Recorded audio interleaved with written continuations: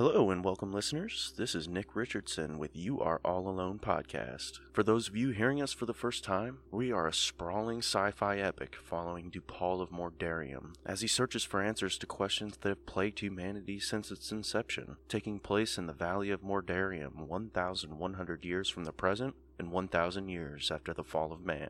We do our best to make our world as immersive and detailed as possible by posting daily fun facts on our Twitter page, alone_podcast, as well as on our Facebook, and in conjunction with our website, alonepodcast.com. That's alonepodcast.com. It's filled to the brim with all episodes available for free listen and download, maps, images, facts, transcripts, and so much more. Ultimately, we want to tell a good story. And if you like the show, feel free to email us at youareallalonepodcast@gmail.com with your favorite character and why, and you'll be entered in a chance to win a custom You Are All Alone podcast t-shirt. To listen to us, catch us on iTunes, Stitcher, our website, or pretty much any other podcast catcher there is. We hope you enjoy. And once again, this was Nick Richardson with You Are All Alone podcast.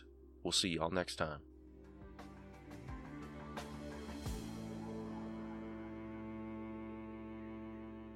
Well, you gotta remember that we're dealing with a cool, diabolical mind. Thank you. I'm talking about the devil. Oh. Time circuit's on, flux capacitor, fluxing, engine running. All right.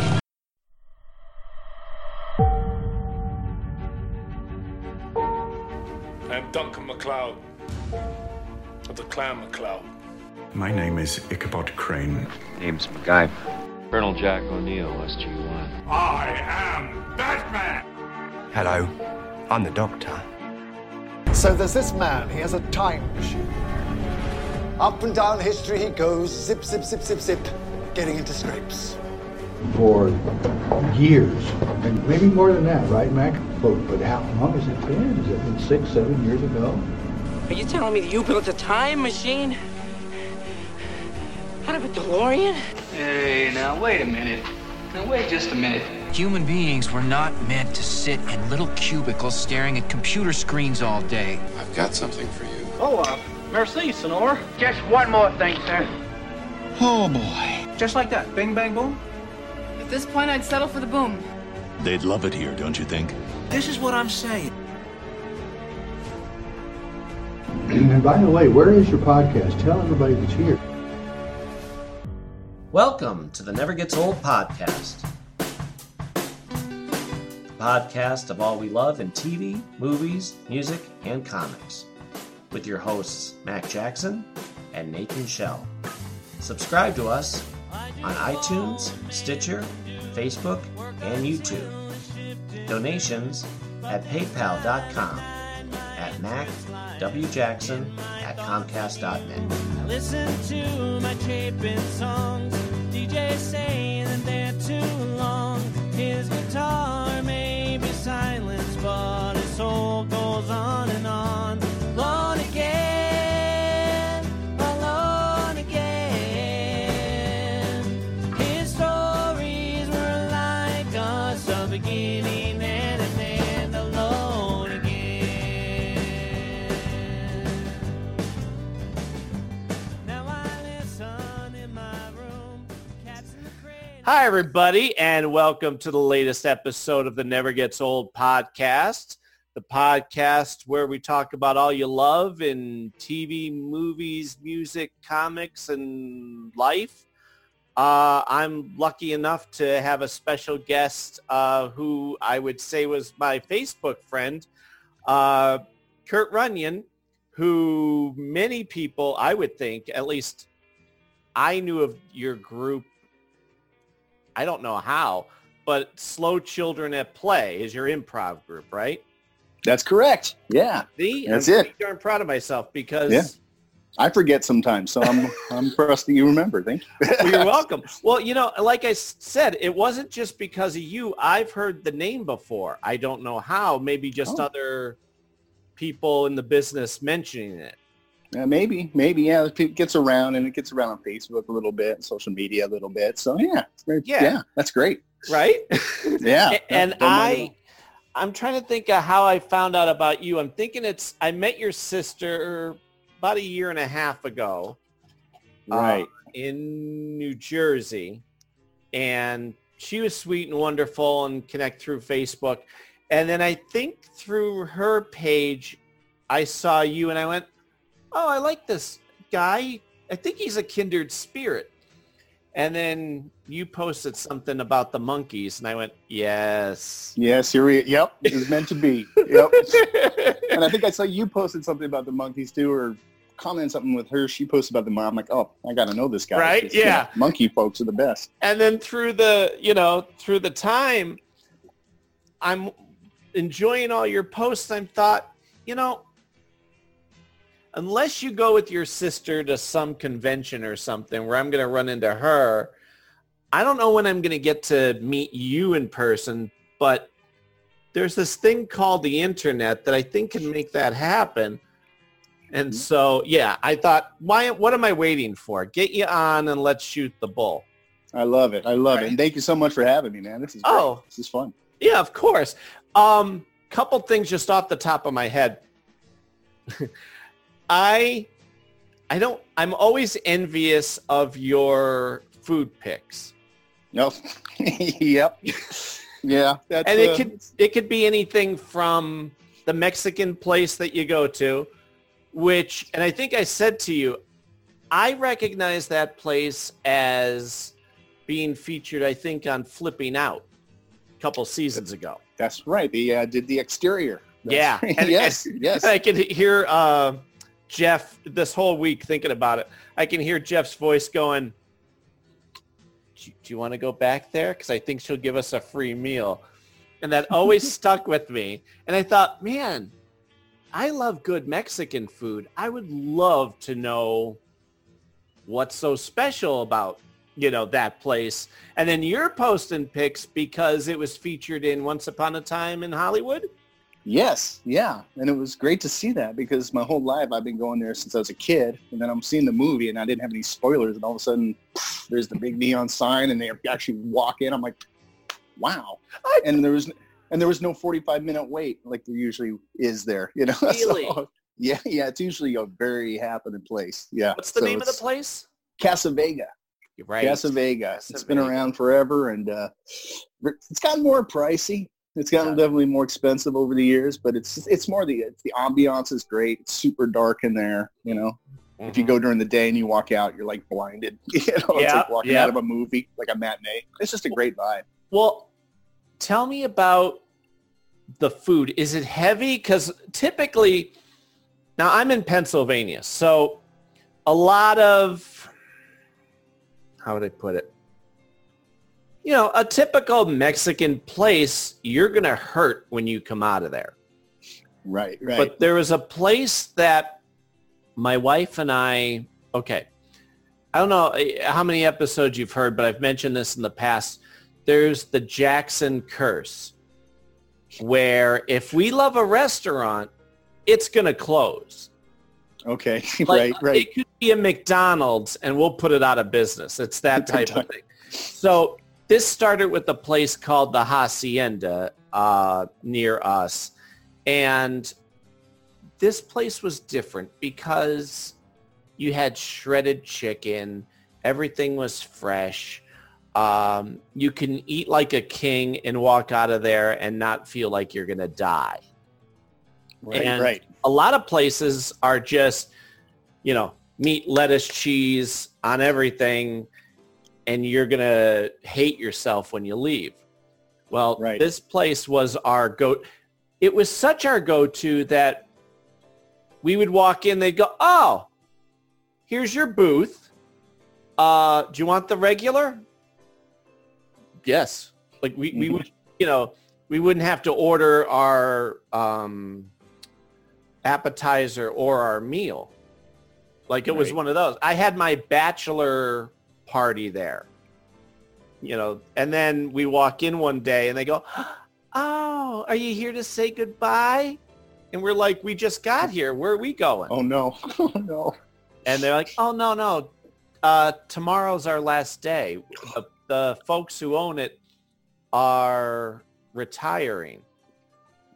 And we're like, there's a picture of me with tears, because they gave me a menu to keep. Oh, that's great. Yeah. That's nice they did that. thankfully, Cindy was able to figure out their enchiladas. Oh, there you go. So Right? you get to, keep it alive a little bit. But I'm telling you, ever since then, we don't say any place is our favorite because I swear they close. Yeah. You learn not to get attached. Yeah. Right? Yeah, sure. Oh, it was funny too because the folks who retired would come and hear us perform.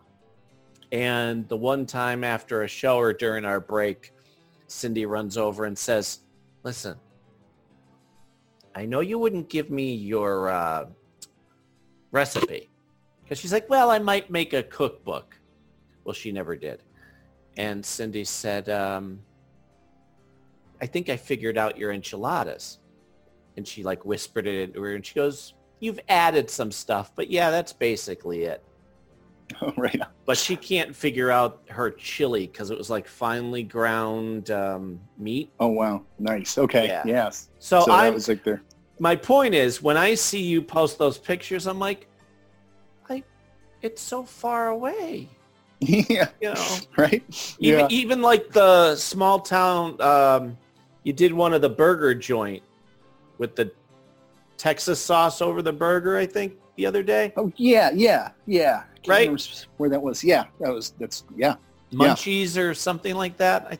The Munch Box? Yes, the that was Box. it. Yes. So that place has been around since the 50s. I finally went there. It was great.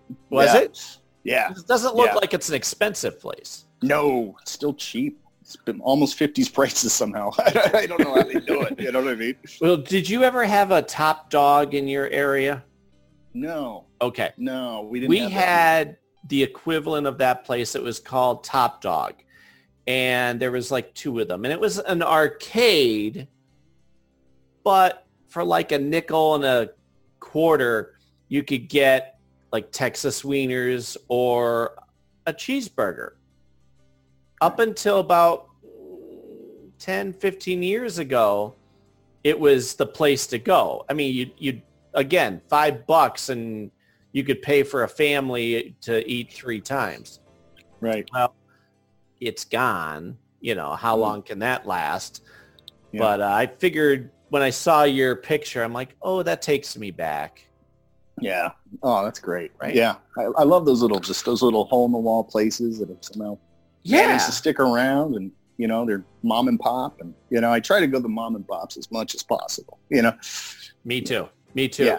Because I don't know about you, but there's a quality, there's a common factor in all the processed food that you go, I'm done. I got to take a break. I can't go to, you know, wherever corporate, whoever over and over again.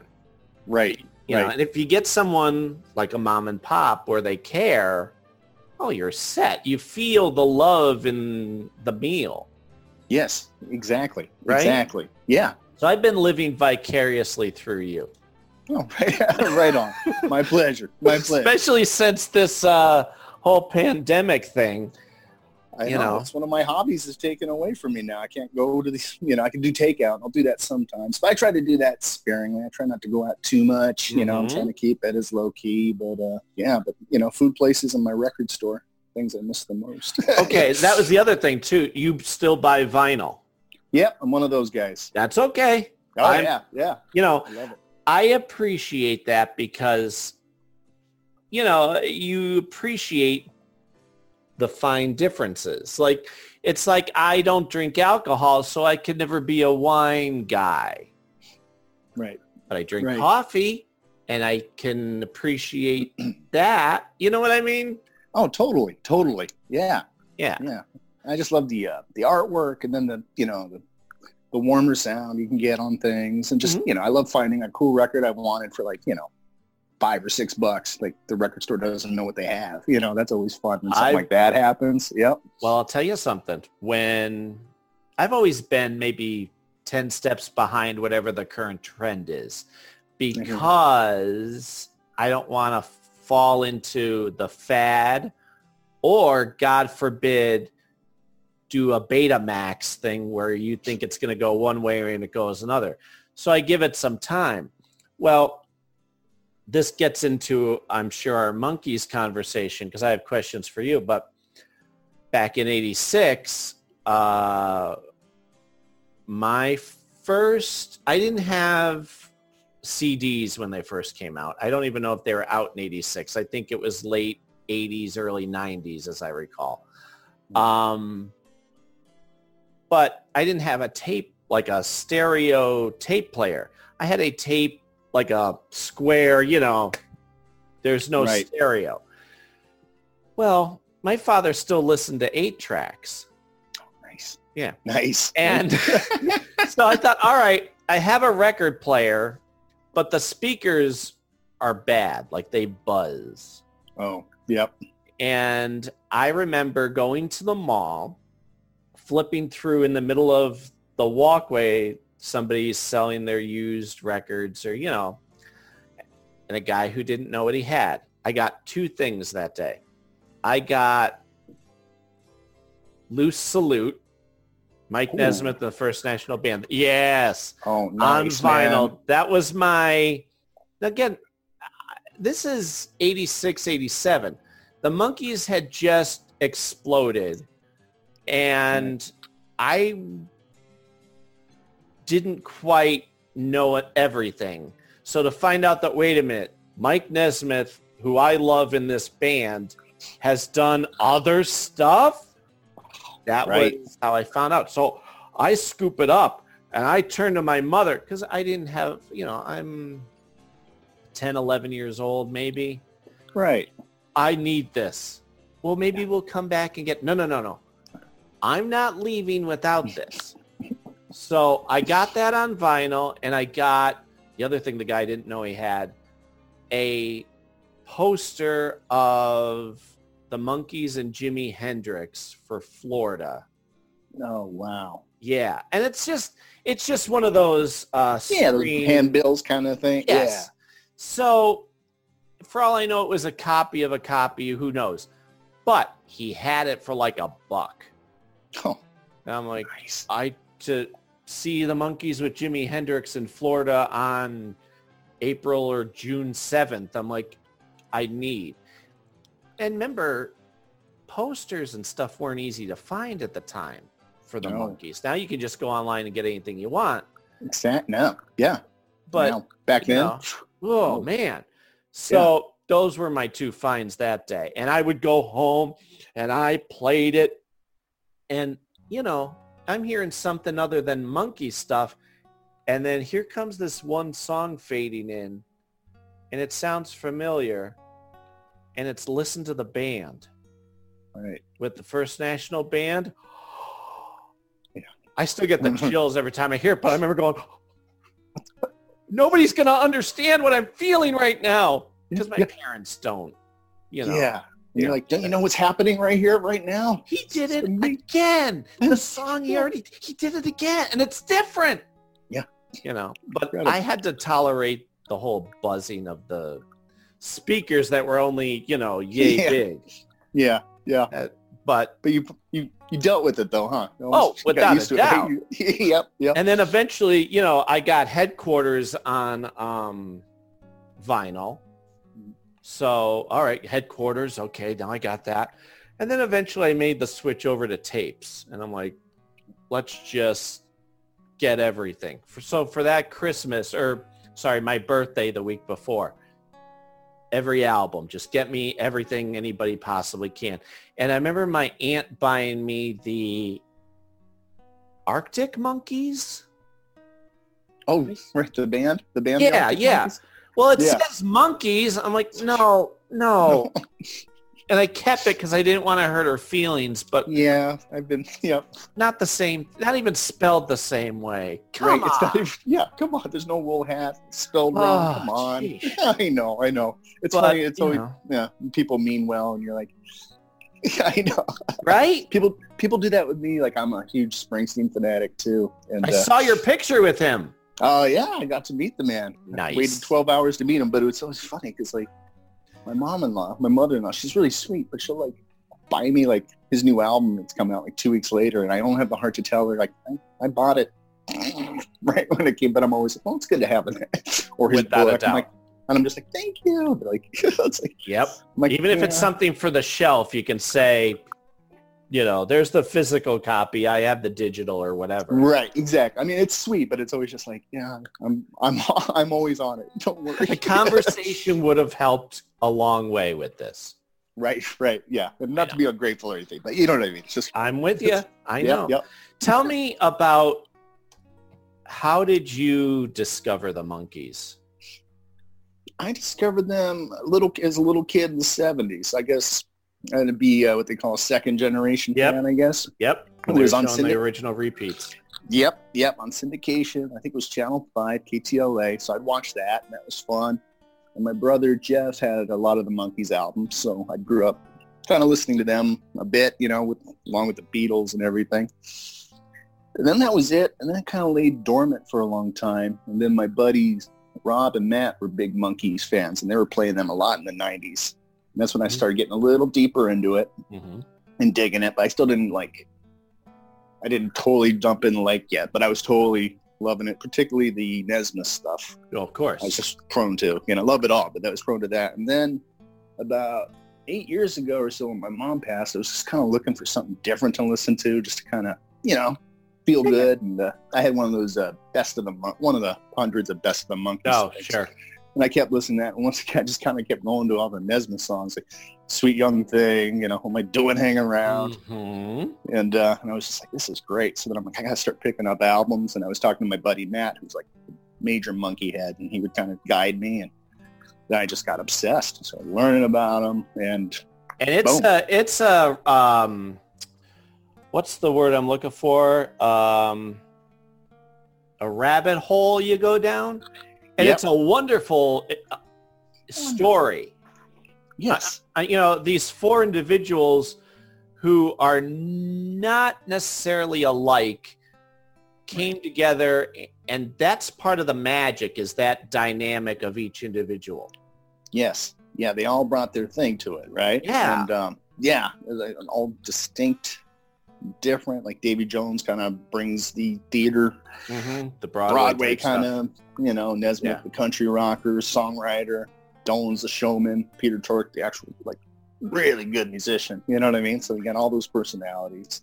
Yeah. And it's funny too, because I always say this, Peter could play a lot of instruments, but, and I'm, my son, my children, my whole family, but on their own, through osmosis, my kids have discovered the magic of Nez and the Monkees. Right. And so we'll have these conversations, and where Peter was maybe able to play a lot of instruments, he was better as a harmony guy than a lead singer.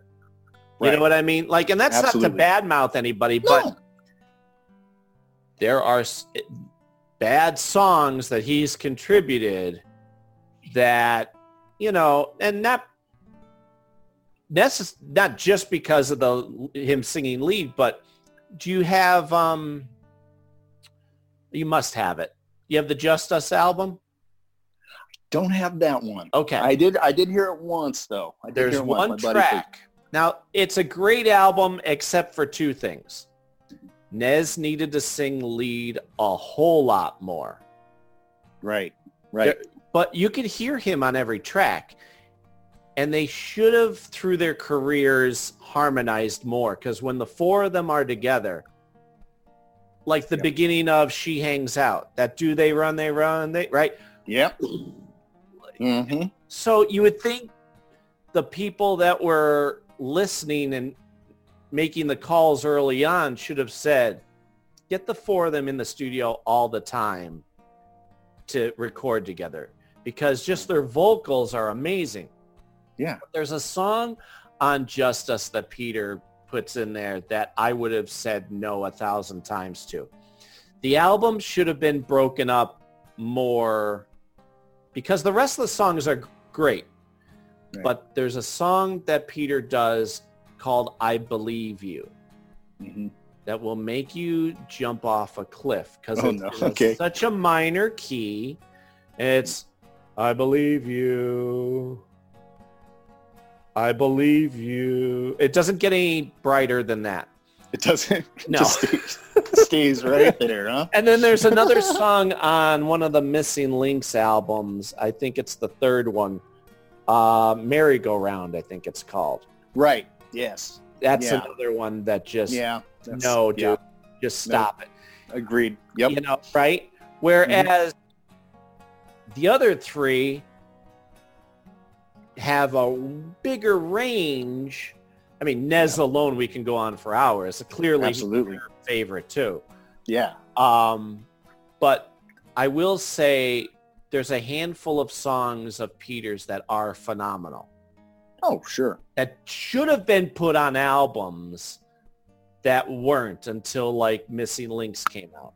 Right. Lady's Baby. Yep. You know, what's the one? Come On In. Come On In. That's the one I was just thinking of. I'm like, I can hear it in my head. Yeah. It's gorgeous. Right? Yeah. But apparently what happened, from what I understand with Lady's Baby, was by that point, he was really into the drugs and the partying. Okay. And when he went into the studio to record that for the Birds, the Bees, and the Monkeys, he took 3 hours. I may have the time. It could be longer. But basically, he wasted the whole day hanging out with his friends in the studio instead of getting to the freaking song. Yeah. You know, where they've always said, like, Nez was the one to go, come on, guys, let's, you know, like Nez, the whole reason Just Us happened was because Nez came to them and said, are you guys ready to make a new album? Because I just want to keep making music. Why, you know, we're all still here. Let's go. Well, that's, I guess, because you remember Peter left. Right. Yeah. And I think he says it's because they weren't making the music he wanted, but I think he was too much into the partying. Right. Got swept up in that. Yeah. So Nez and the other two, I could see Nez go, that's okay. That's fine. We could do something new, you know, and let's start cranking out music. And then Mickey and Davey kind of just go, I'm happy singing I'm a Believer for the rest of my life. Right. Yeah. Yeah. And Nez goes, no, we could do more. We could do better. And that's why eventually he ends it, because if you're the only guy rowing the boat, your arms get tired. You're going to burn. You're going to get frustrated and burn out, which I think is why he left the tour, the Just Us tour. I mean, I'm sure you know that history. They were in Europe, and then he didn't come to the States when I got to see them. I got to see the three of them, and he had just said, I remember his quote, and it stuck with me. He said, I have better things. Come on, guys, after we get done with this tour, we'll get back in the studio. We could, and the other three went, we could just sing I'm a Believer and make money. And his quote was, I have better things to do with my thinking.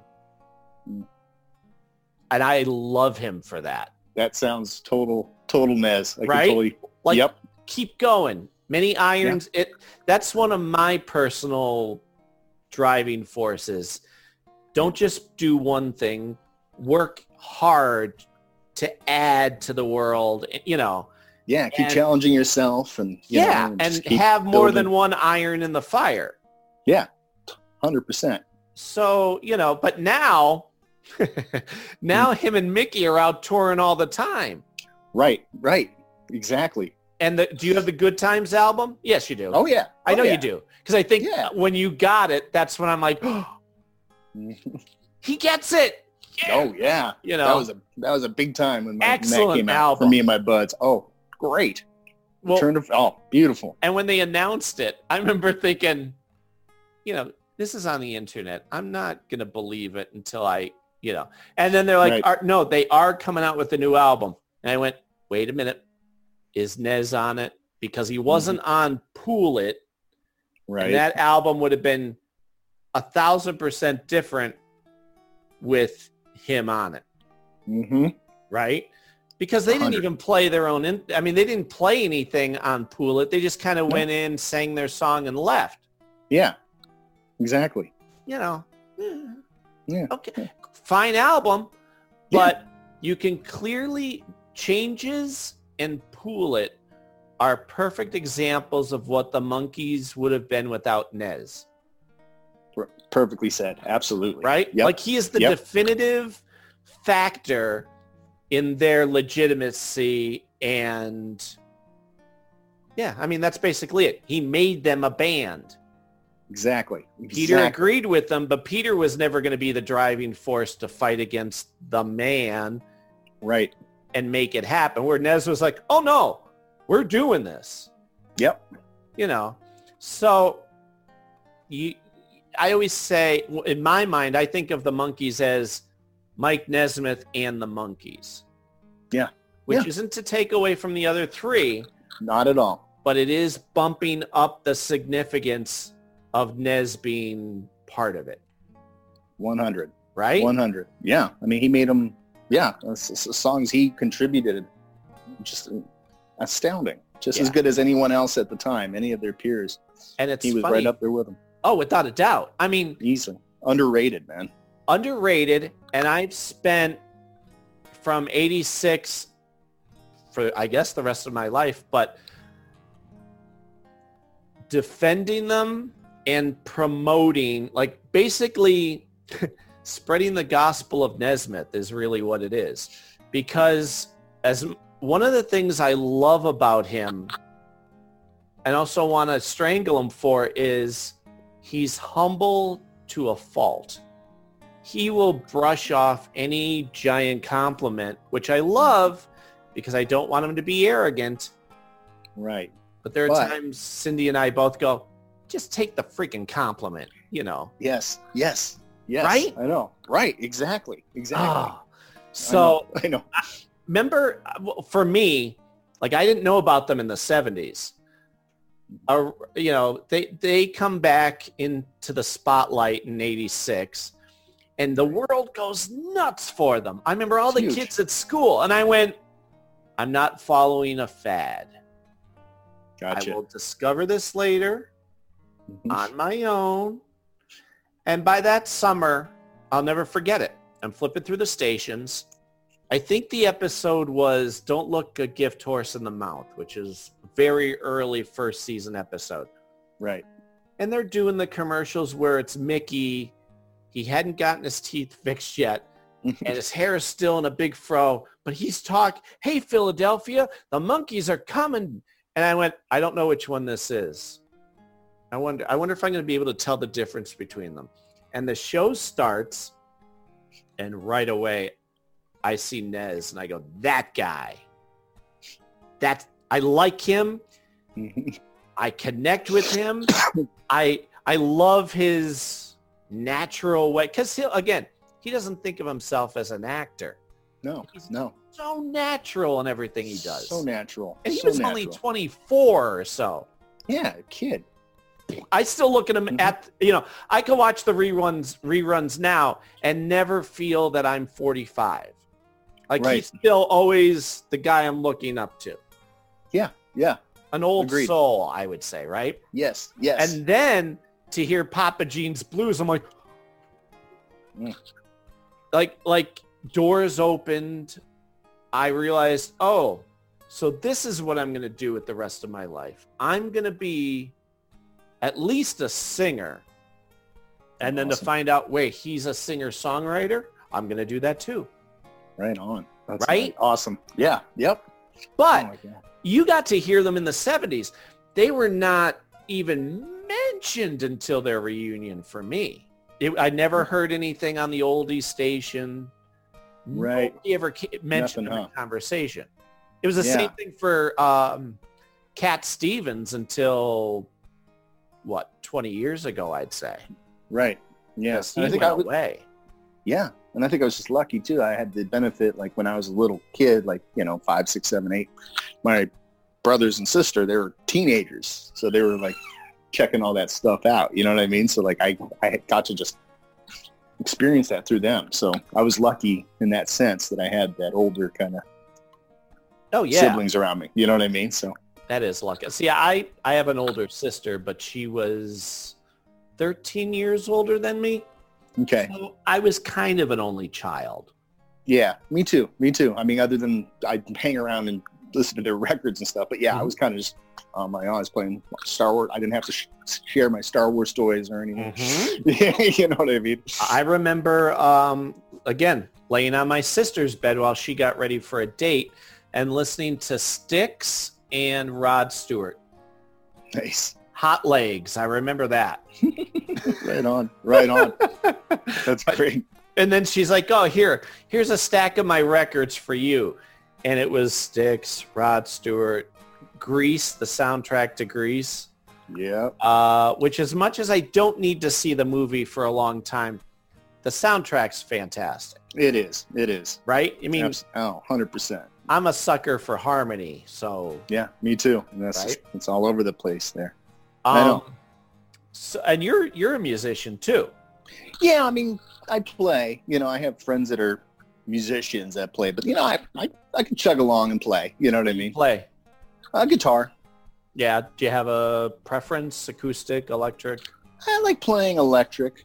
Yeah. Mostly, you know, but you know, I have my acoustic right here. Oh, nice. That nearby, and you know, I like to play, but I wouldn't consider myself like a musician. But yeah. My two buddies, Rob and Matt, that I was telling you about, they're really good. Matt's a great bass player. Rob's a great guitar player. So when we could hang out, we'd get together and play, and they play so good that I kind of sound good. Yeah, that's how I look at it. But I used to be in some bands, you know, had fun with that back in the day. But yeah, I'm much better at doing comedy. I don't have to be in tune. Well, it's funny too. That's what I was going to say. How did you pick well, I always say it's a vocation because I can't see myself not singing, not doing music. Right. You know what I mean? Like, so I'm willing to do it no matter what. So it's a vocation. Yeah. How did you pick yours? I'm doing comedy and performing.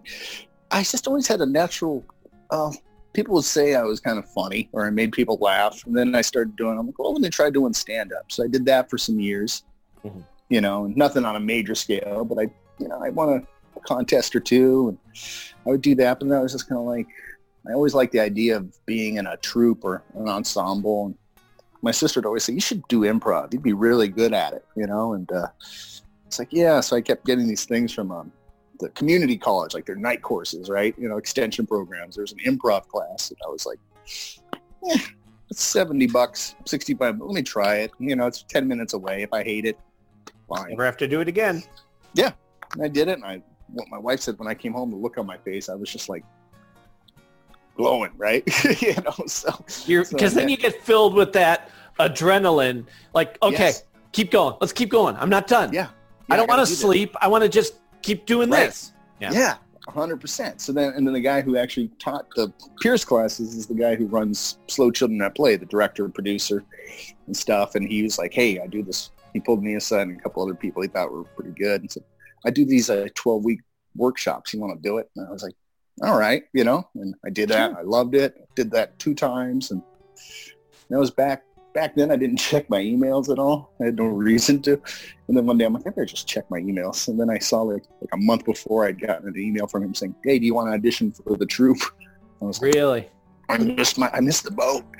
So I emailed him. I was like, so sorry. I never check my emails, but I will check them forever from here on. He's like, actually still haven't filled the spot. Come audition. And I auditioned. And I remember I walked out of the theater saying, yeah, I'm not done with this place. I'm going to be back. I'm going to be doing it. Yeah. See, and it's so much fun. Because there's a lot of people who do one form of entertainment or another where they don't have, they have one of two things. They either don't have enough confidence and they think that they bombed everything or that they suck or, you know, right. Or they go the complete other way and they're just delusional.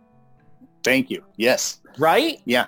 Yes. And I never wanted to be the delusional guy. It sounds like you have that good balance, right? I got that. Yeah, I do have that good balance. Yeah, I like to think that I do, And through that, it's just been fun too. Like I've gotten to do all sorts of fun, like paid gigs through it too, like doing these, I've gotten PA jobs from people that work on sets and stuff. So I've gotten to do that. So I've got to make money from that. We do these fun things, mock deposition gigs where you go to these like fancy law firms and it's like first year lawyers and you have to study a case.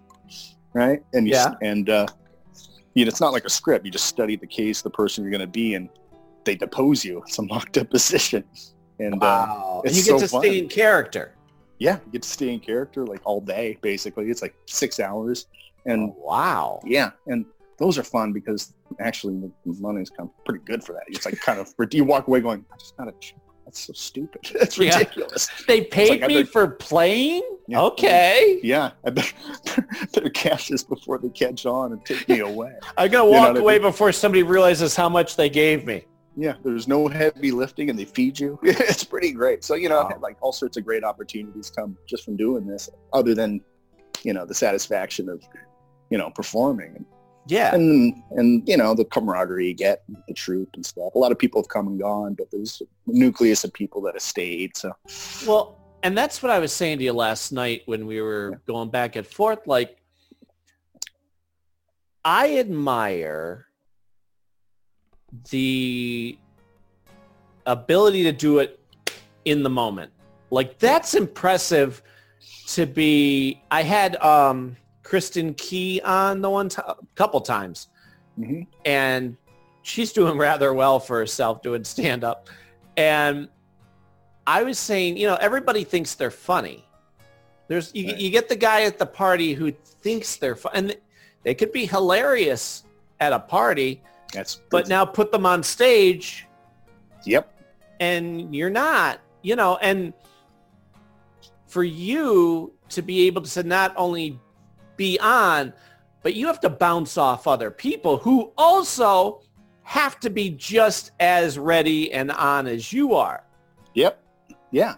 It's almost like playing music in a way. When it goes well, when improv well, it's the same thing. You like, boom, let this person do a solo, let this person do a fill. You just kind of and you kind of feel where a little bit. You can feel where that moment is. All right, in 3 seconds, I'm going to get to say something.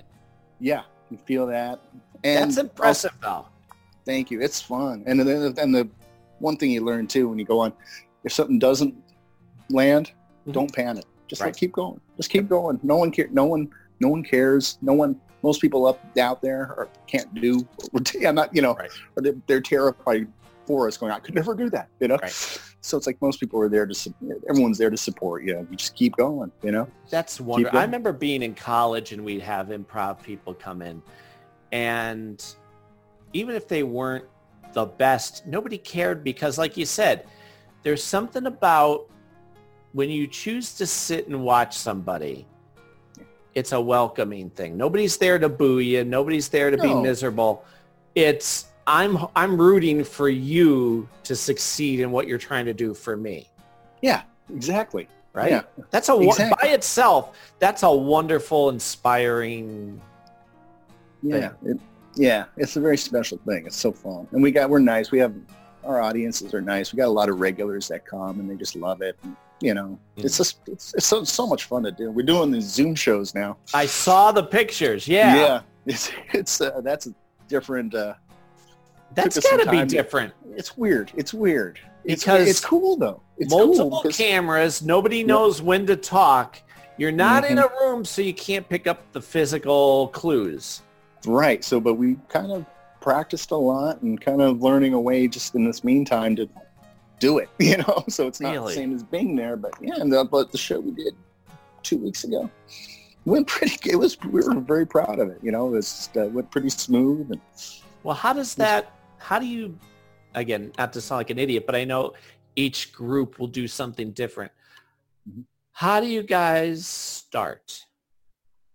You go up on stage. Right. Okay. Yeah. So we'll have instead of scenes, they're called games. So we'll have a game where we know like what the structure of the game is, right? But we get suggestions from the audiences, right? Like, okay, we're what's a non-geographic location? Someone will say Kinko's. Okay, so now we got to be at Kinko's. What's the relationship between these people? Ex-convicts. All right, go. You know, and you just gotta. And then there's sometimes within the games there's little rules you do. If someone says a certain word you got from the audience, that person has to do something. You know, so there's a lot of moving pieces. Man. So it's just taking something out of air and just that stress though of going. I got nothing. Oh yeah, well that happens. That happens. Yeah, but then you go.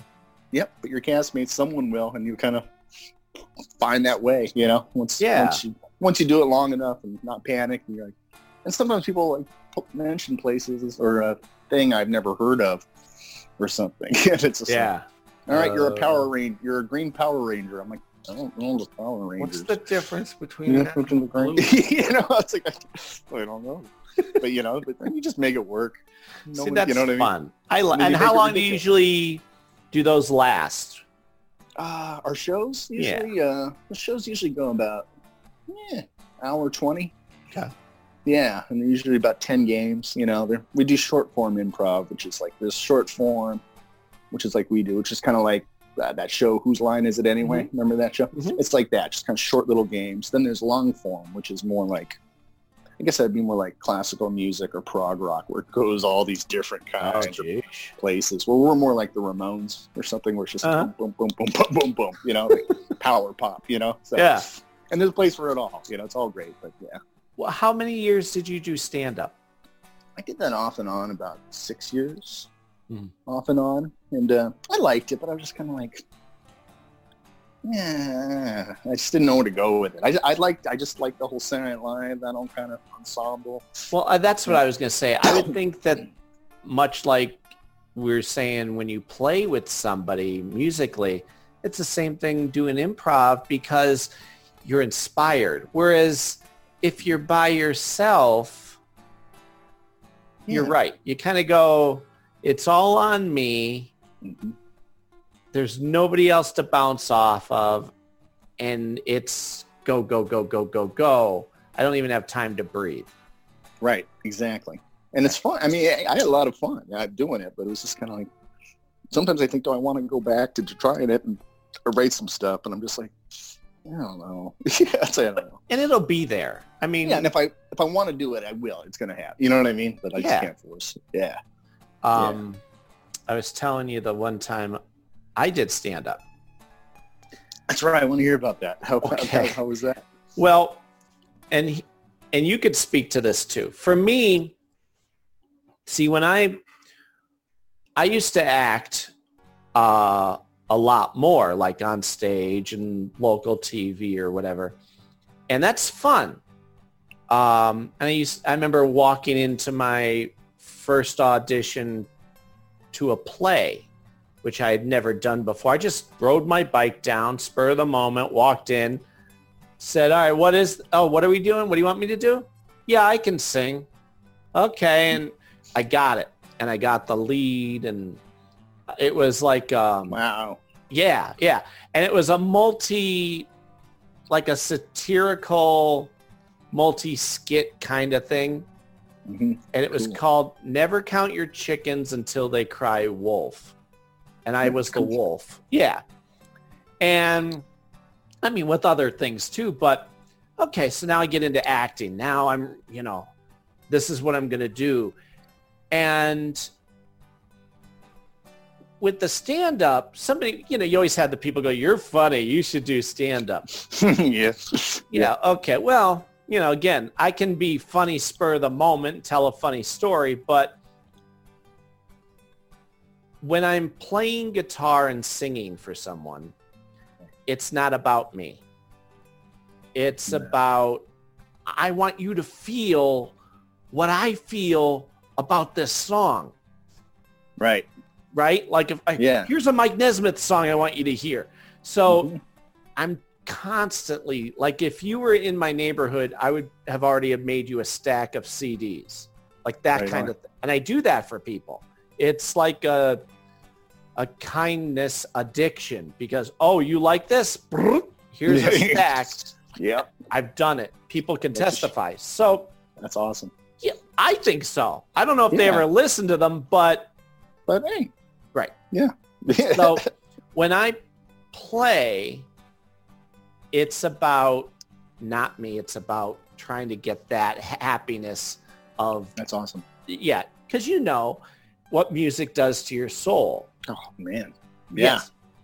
Yes. And to do stand-up, it felt to me, also with acting, me, look at me. Not arrogance, not to say I think I'm something. Yeah. But it's in order for you to laugh, you have to pay attention to me, and I'm, Right. So I never thought to do it. I'll be the funny guy at the party. I don't need that pressure. And as you know, it's pressure. Oh, yeah. Well, before my son was born, as a matter of fact, my wife was pregnant with him. We had gone to a local, it was Wisecrackers was the name of the place. And a night out, let's go, we've gone here before. Let's go to see some comedians. A guy who I've always called him my cousin, even though I don't think we're related. When I was a little kid, he was my age, and he was the first peer that I thought was the funniest son of a bee. Gotcha. Yep. Right? And you go, yep. I love him. He's hilarious all the time. Well, he was emceeing it. And he goes, oh, everybody, this is my cousin Mac. And he starts bringing over all the comedians, and I want you to meet him. And, we're having a nice conversation. He goes, you need to come back next week and do this. Oh.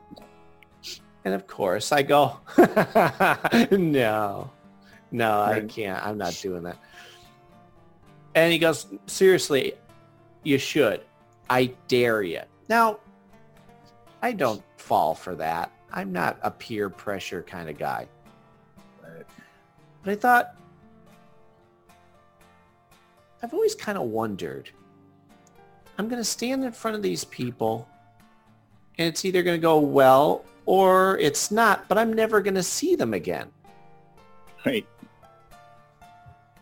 Tell you what, you do it, I'll do it. He goes, okay. So a week goes by. I figure they give you 5 minutes. Right. I show up. He's not there. You son of a bee. Oh, no. Yeah.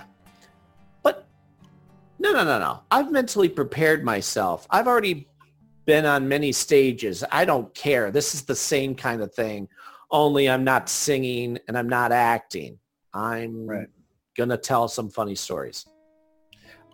I remember exactly where we were on the road. My wife is driving me. Thank you, love. Speak of the devil. Got me some Dunkin'. Nice. Yeah. We're in the car and she's driving and we're at a stoplight and she turns to me and goes, you're not nervous at all, are you? No. And I said what I just said. I'm never going to see these people again. So we show up. I go up. I start. Now, and you know this too. The hardest thing is to start. Once you get going, you're fine. Right. But I always worry about you walk in, hey, everybody. Yeah. How's everybody doing tonight? Okay. Where do you go from there? Exactly. So I figured out a way to do it. And I said, my wife is in the back here to root for me. Everybody applauds. Yeah, she's pregnant. It's mine. So good. No, that's good. That's good. That's right. Good. And once you get their first laugh, you're... Yeah. So I'm doing it. And I'm trying to... The manager's walking in front of the stage. And she's going to give you you got 2 minutes. Or whatever. Well, she does that. And I thought, okay, I'm going to start wrapping it up now. But then she goes, Really? Yeah, longer. And I kind of look at her and she goes, uh-huh. It gives me the nod of, yeah, keep going. I'm like, oh, all righty. So my 5 minutes was 10 minutes. And I got done with it. And I felt comfortable. And like you said, you feel that adrenaline. And I got off the stage and she said, that was fantastic. Come back anytime. Nice. Thank you. Wow, that felt great. And I never went back. Never went back. But you had that. Yeah, I mean, and it wasn't any, I did it. And I could do it again. It was nice to know I could. You could, right? I mean, probably only get better, too, because that was just one time. So, right. So that. And I heard great things. Like people who were there, if I run into them, they still remember it and say nice things. So I thought, that's great. Golden. Check. I've done it. Yeah, done it. But as you know, there's only so many hours in a day. Right. So what are you going to put your weight behind? Yeah. Yeah. Right? So you, of course, go with the music, right? Yeah. Well, and I'll tell you why. It's got probably the same thing with you doing the things that you do. I'm more in control. Right. I can still act, and occasionally I do. Well, like I write, act, produce my audio series because I'm in charge of it. Right. I'm not doing somebody else's lines. Mm-hmm. I'm not answering to a director. It's the same thing with playing music. I get to do what I want, when I want, how I want, and hopefully the response will be there. The people will go, more of that, please. Right. Right? Yeah. That's got to be the same thing for you. Oh, 100%. 100%. So I think, yeah, all right, I could be in, my mother goes, oh, you could have been an actor and moved to LA or New York, or a singer and moved there. I said, I could, but I'm still doing it. I'm just not moving anywhere. Like I wanted to have a family and nothing is stopping me from doing it. Granted, am I rich and famous? No, I'm doing okay. Yeah, exactly. I'm satisfied doing it. Like we're not famous, we're not on TV, but I'm very satisfied.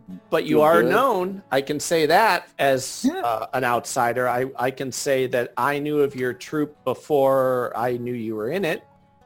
That's awesome. That's awesome, man. That's and then, great. To know you is to love you. So like, well, thank you, man. You're welcome. Thank you. It's you're doing something that you're passionate about, but you're not doing it because you think you're something. And the sincerity mixed with the talent is what's sending you places. You know what I mean? Oh, 100%. Because there's so many people in this world that don't deserve the fame that they have. They're arrogant 100%. or not talented. Yeah. Right? I know. It's like I tell people, I say, it's pretty cool. We have our own little theater. We got our little poster up in the window, we got a actual place to rehearse in a theater every week. Well, when everything was, normal. You know what I mean? So it's like, that's pretty, we have our own little theater. Do you get recognized a lot? I have once or twice, just from like, hey, I saw you in that social. That has happened. Not a lot, because we have small crowds, but it has happened, and that's always, it's neat when it does. Yeah. And I'm sure it's going to keep happening too. Actually, probably. It's cool. I don't mind it. Right? I mean, how about you? People, when you're playing around, are people like? Believe it or not, yes. Right? It's mind blowing. I saw you the other night, kind of thing, right? Yeah. Not only that, I just did my first couple comic conventions. Now, granted, they were online, but I was a featured guest. Thank you. Like, things are paying off now. And it's not about financial gain. It's wanting to leave my mark on the world. I want to make sure that when I'm gone, people could go, well, Mac Jackson did that. That's because of him. He created that. This thing is still around and talked about because of that guy. Yeah. I think it's the Nesmith thing too. He, again, when he gets a compliment, he kind of tries to push it off and give it to somebody else. Like, you know, you say you're a genius. You created MTV. Well, I created it, but, you know, I sold it to such and such, and he pushes it. But you and I are running around telling people you need to appreciate him because he's not going to talk about himself, but he created this, he's created that. Country rock is because of him. Yeah. So I think part of his inspiration to me is that the trying to add to the zeitgeist, the world in a positive way. Right. So 100. I'll tell you one of the first places, or at least one of them that I can recall. I was at a convention. It was a Stargate convention, and I'm running around having fun, meeting these people, shooting the bull. We're at a brunch where they sit everybody down, and eventually the stars will come over to each table and spend some time with you. Cool. Very nice. Well, I'm walking by somebody. I answered somebody's question. They called me over. And as I'm walking back, I overhear the girl go, "Oh, that's Mac Jackson. He's famous." Oh. Wow. You're like, what? Excuse me? Can you say that again into the tape recorder? Yeah. What's that again? Oh. You know, and then now because of not just the music, but I don't have a record contract, but I'm still getting my music out there. I have a couple singles. I now have enough songs to finally I finished my 10th song last night, actually. I thought did you see my post? I just posted that. Yes. Everly's Dance is what it's called. It's about my daughter. That's wonderful. And as soon as I could, thank you. As soon as I could stop crying as I sing it, I'll be able to perform it. Yeah, right. I'm playing it last night. I'm trying to do the words. But drop. Yeah. People are picking up on my music, and I'm surprised. Where was I? It wasn't my radio station, like my choice of radio stations. And about 11 years ago, I'm in an office, and my song comes on the radio. Get out. Yeah. After, pick somebody that everybody knows, my song was after it. I'm like, that's me. Yeah. And then after that, there was another guy, Pete Murray. Do you know who Pete Murray is? That name's familiar, actually. He's Australian, and he's big everywhere in the world except the United States. Okay. But he's great. I'll send you some stuff. Yeah, please do. But his song came on after it, and I just thought, wow, I got thrown in that mix. So, yeah, to have people out of the blue recognize me or just recognize my work, whether it's this podcast or the audio series or the music, that's fine. Yeah. It's still me. It's my heart. It's my soul. But you kind of feel I'm doing it. Yeah. It's working. I'm not signed to a record contract, but nowadays you really don't need to. No, you don't. Yeah, it's right. I have, exactly. I don't know. I have this. I got this for Christmas. This is audio. What is? Oh, that's cool. What is that? This is the size of it. It's smaller than even this.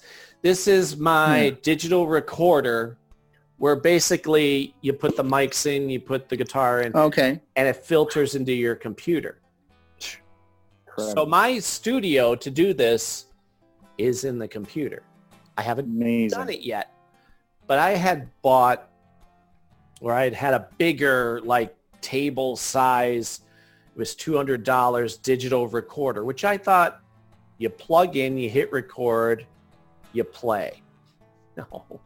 Not the case. You arm this, you trigger that, You turn an ostrich on its head. Yeah. Exactly. And I couldn't figure it out. And then once I figured out how to record, well, how do you get it to the computer? Right. How do you could do all these multi-layered tracks, but how do you combine them? I just thought, this is not fun. I realized my limit where I can't be the engineer and the soulful musician getting it right. I'm either in it or I'm doing the other thing. But it's 100% one way or the other. If you go 50-50, nobody wins. Right. So then somebody that I used to host an open mic a couple nights a week. And one of the guys there said, oh, yeah, you have to get the whatever that thing is. And he told me about it. And I went, how much? That's cheap. He goes, yeah, it's less than $100. It's like 80 bucks or so. I'm like, and it's simple. Yeah. Okay. So I asked Santa, and Santa delivered. Oh, right on, Santa. That's great, man. That's Who's so cool. Some of your,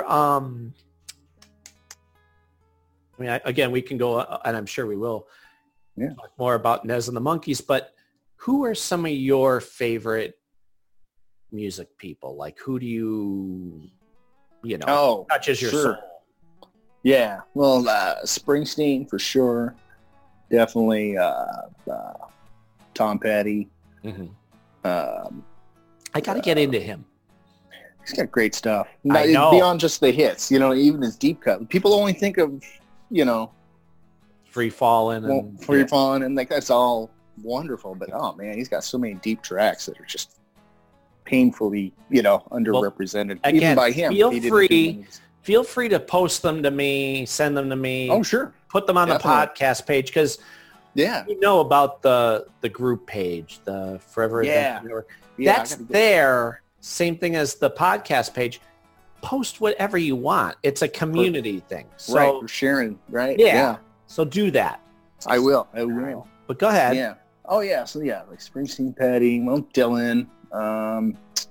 Really into there's this one folk singer woman, Nancy Griffith. I'm really into. She's not very famous, but she's got a lot of albums out. She's been around for a while. I like her a lot. Cheap Trick. Big fan of Cheap Trick. I have that. I got it because of Don't Be Cruel. Oh, right. Okay, yeah. Which I love. That is such a great version. I get chills every time. Yeah. But the other great song that always sticks with me, Ghost Town. Oh, that's a great song. Right? Great song. Oh, man. Yeah. Oh, that's a beautiful song. They got so many great songs, too. They're another one that just... They're very Beatle influenced, a lot of Well, did you know they're Nez fans? Did they? Are they? Nez met them about a year ago. Year ago at a festival or something, right? And they were like, "That's right." And he was thrilled to meet them too. That's right. I remember waking up and seeing that. My mind was blown, like worlds colliding. I'm like, "Oh, this is incredible!" I was texting my friend Matt, "Look who hung out!" I know that's right. Totally forgot about that. Yeah. So that also I like Kiss. It stuck with me since I was 6, man. Well, and it's also, granted, they don't say no to marketing anything, but their music's fun.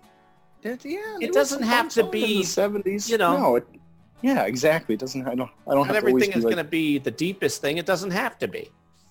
Just good songcraft, especially their 70s stuff. I just love it, Sure. And then they talk about the marketing stuff too, and it's funny too. Like, they just, packaging of their albums and stuff. But I bought like Elton John albums from the 70s, and there's like posters and 8x10s, and I'm like, they weren't the only ones doing that. Like, and he's a proper artist, you know what I mean? Yeah. And Elton John's great too. But if you can, if you can afford to do that, like I always love when David Gray or Katie Tunstall comes out with their album, but you're also going to get the option on the disc for a concert or a behind the scenes stuff. I'm a sucker for that. Love that stuff. Yeah. Right? Yeah. Oh, you just mentioned KT Tunstall. Yeah. Man, I had one of her albums. It's really get good. them all. I had one came out wrong. Yeah, I really dug it. Which one? When she's holding a guitar. Yes. On the cover. Yeah. For a long time, like maybe 10 years ago or so. Yeah, that was a great her album. official second album. Okay. Eye to the Telescope. Then she put out Acoustic Extravaganza, which was one of those did it in a day kind of thing. And if you buy it, there's the DVD of watching them make it. Oh, cool. And I'll tell you, these type of things, they inspire you to pick up your guitar and do something. Love that. Like write a song, play some, I watch it and I'm like, all right, give me my guitar. Gotta get to work.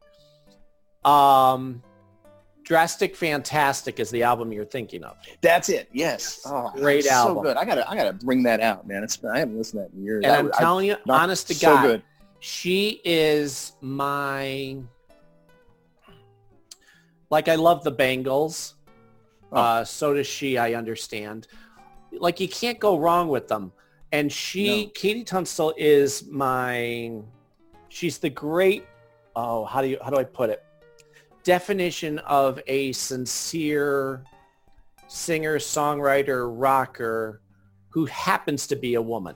Like, she's not standing on a soapbox preaching, I'm a woman, hear me roar. No, she's a musician, and that comes first before anything. And she can do anything. Like, she's got such great range, and every album, which is why I'm saying get everything, because I will. Cannot I love that go album. wrong. Is it that one or is it Tiger Suit? The next one is called Tiger Suit, and that was where I thought, ooh, she might go off the rails here, because I heard about it before I heard it. She said, well, it's inspired by a lot of the dance clubs in my neighborhood, which is that, that London-y, hard dance stuff. So I thought, oh no, this might go wrong. It actually works. Brilliant, because she found the balance. She said it inspired her, but it didn't overtake it. And when you get it on DVD, it's another one of those where when you get it on CD, it's another one that comes with the DVD that you'll see why it was made, how it was made, great, behind the scenes stuff, and it'll inspire you. That's great. So good. And I couldn't get, so after that album, I went, whatever you do, it's like the Marvel stuff. Marvel movies have proven to me that I can just go, I'm not worried. Do what you're going to do. Right. You just get to enjoy. Point me. I gotcha. I don't have to be nervous anymore. Right. Exactly. Yep. So, who else? Go ahead. Another one is actually from Pennsylvania. Langhorne Slim. Huge on Langhorne Slim. Gotta send me stuff. I don't know. I will. I've seen him. He usually comes out here a few times a year. He's like folk rock punk, but punk is not the right. He's just incredible. He just plays an acoustic. He's got a small little band. Yeah? And I've seen him at the Troubadour out here. By the way, speaking of which, here's a little sidebar. You got to see Nez at the Troubadour. Yes, I did. You know what a big deal that is on his history? I'm so blessed. And I got to do the meet and greet, too. I liked the pictures last night. I saw that. Yes. Oh, my gosh, man. Isn't he wonderful? So he was so nice, so kind, such a gentleman. And just so sweet. I don't know if you ever heard me prattle on, but he's been a mentor to me. Like, not just a meet and greet, but when I met him, for years I had sent him letters. And you'll notice on Facebook, he doesn't necessarily reply to people if you post something on his page. Right. So, through the years from 86 on, here's this 10, 11-year-old on, occasionally writing a heartfelt letter. I don't know if it gets to him. I don't know if, he cares.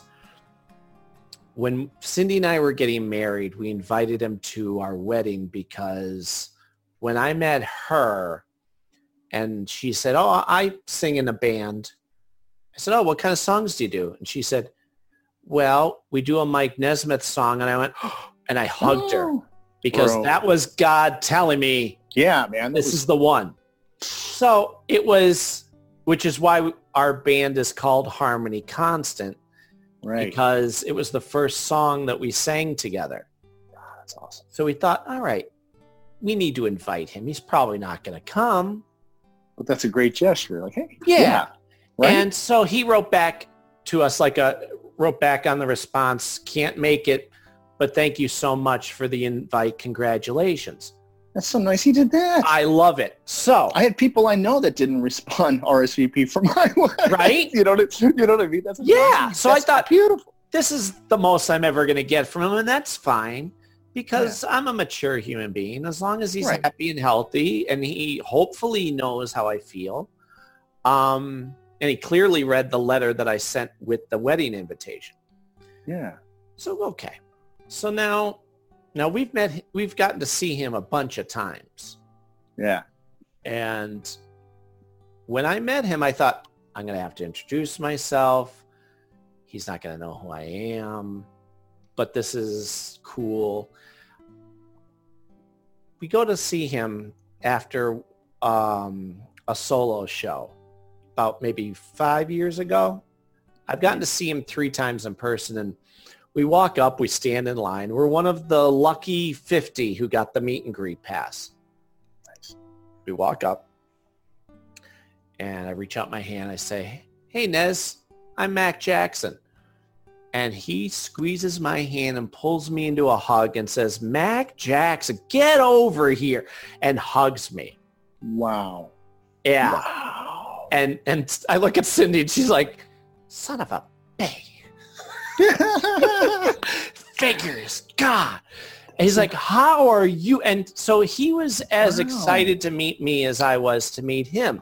That's lo amazing. And behold, I'm telling you, and behold, he had gotten every letter I'd ever written. He said to me, and he kept his hand on me the whole time. He said, I see everything that you send me. Every post that you make, I see it. I said, all of them? Every one. I'll never forget it. Every one. The way he does that. I can totally see. Yep. And, any of this, I would die and go to heaven and be thrilled. Of course. Okay. Remember how I told you I would make you CDs if you were within arm's reach? Well, I had made him some CDs. I said, amongst our conversation, I said, here's some other guys I think you might enjoy. He says, is your stuff on here? He knows I have stuff. So he has been following my career. Wow. And I go, well, yeah, I put them on in the beginning. I don't know. Do you like them? Are they any good? Here's the moment of truth. Because he can go, no, it's good. And just, be nice and kind. And I would have eaten it with the spoon and been happy. Absolutely. He puts his arm around me, and with his other hand, he's like rubbing my arm. He goes, it's outstanding. You should be encouraged.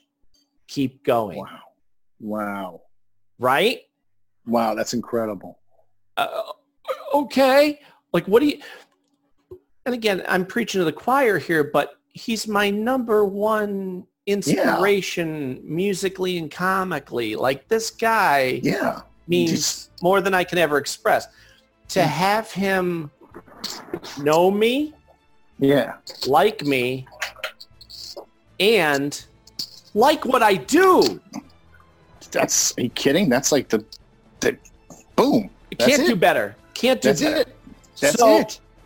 I mean, that we had a nice 10-minute conversation. He signed stuff for us, and I took pictures, not just one, but one with each of us, and, gracious and wonderful. And like I said, mentoring. Like, I only get to see him for a couple minutes every couple years, but within that time, he's so nurturing and kind to me.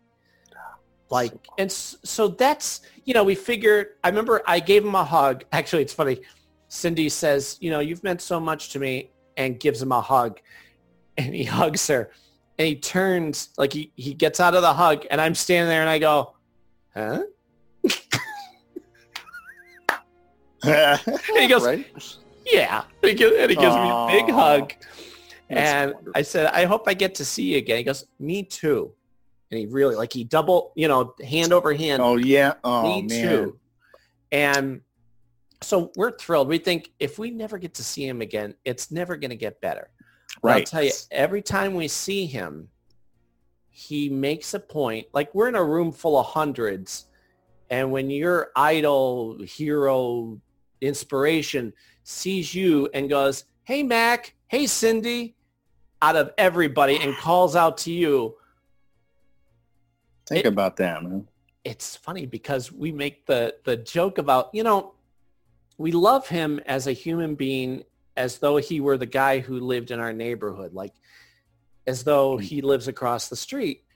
And then it's surreal because, oh, wait, it's that guy. It's the guy we're watching on TV, and it's the guy whose songs we're singing. Yeah. And to have those two worlds come together, yeah. It's pretty great, man. And right? And if you listen to the intro to this podcast, I have clips of him talking about me on his own Facebook feed. I thought I heard, I was like, right? Wait a second. Okay, well, okay, yes, okay, I'm not crazy. I was catching that. So I honest to God, could not ask anything more. He even said he wants to come on and do the podcast. Oh. Which would be wonderful. Yes.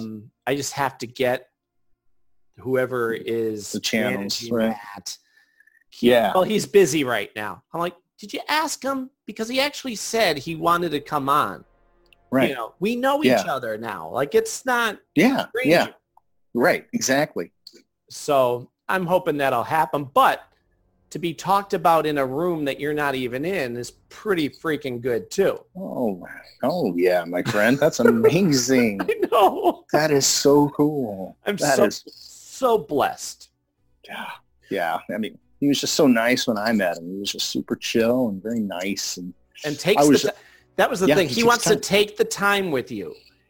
I remember him saying, it was the same thing with Richard Dean Anderson.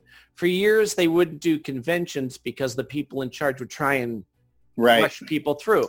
And they both said, no, if I'm going to do this, I need like at least 5 minutes per person.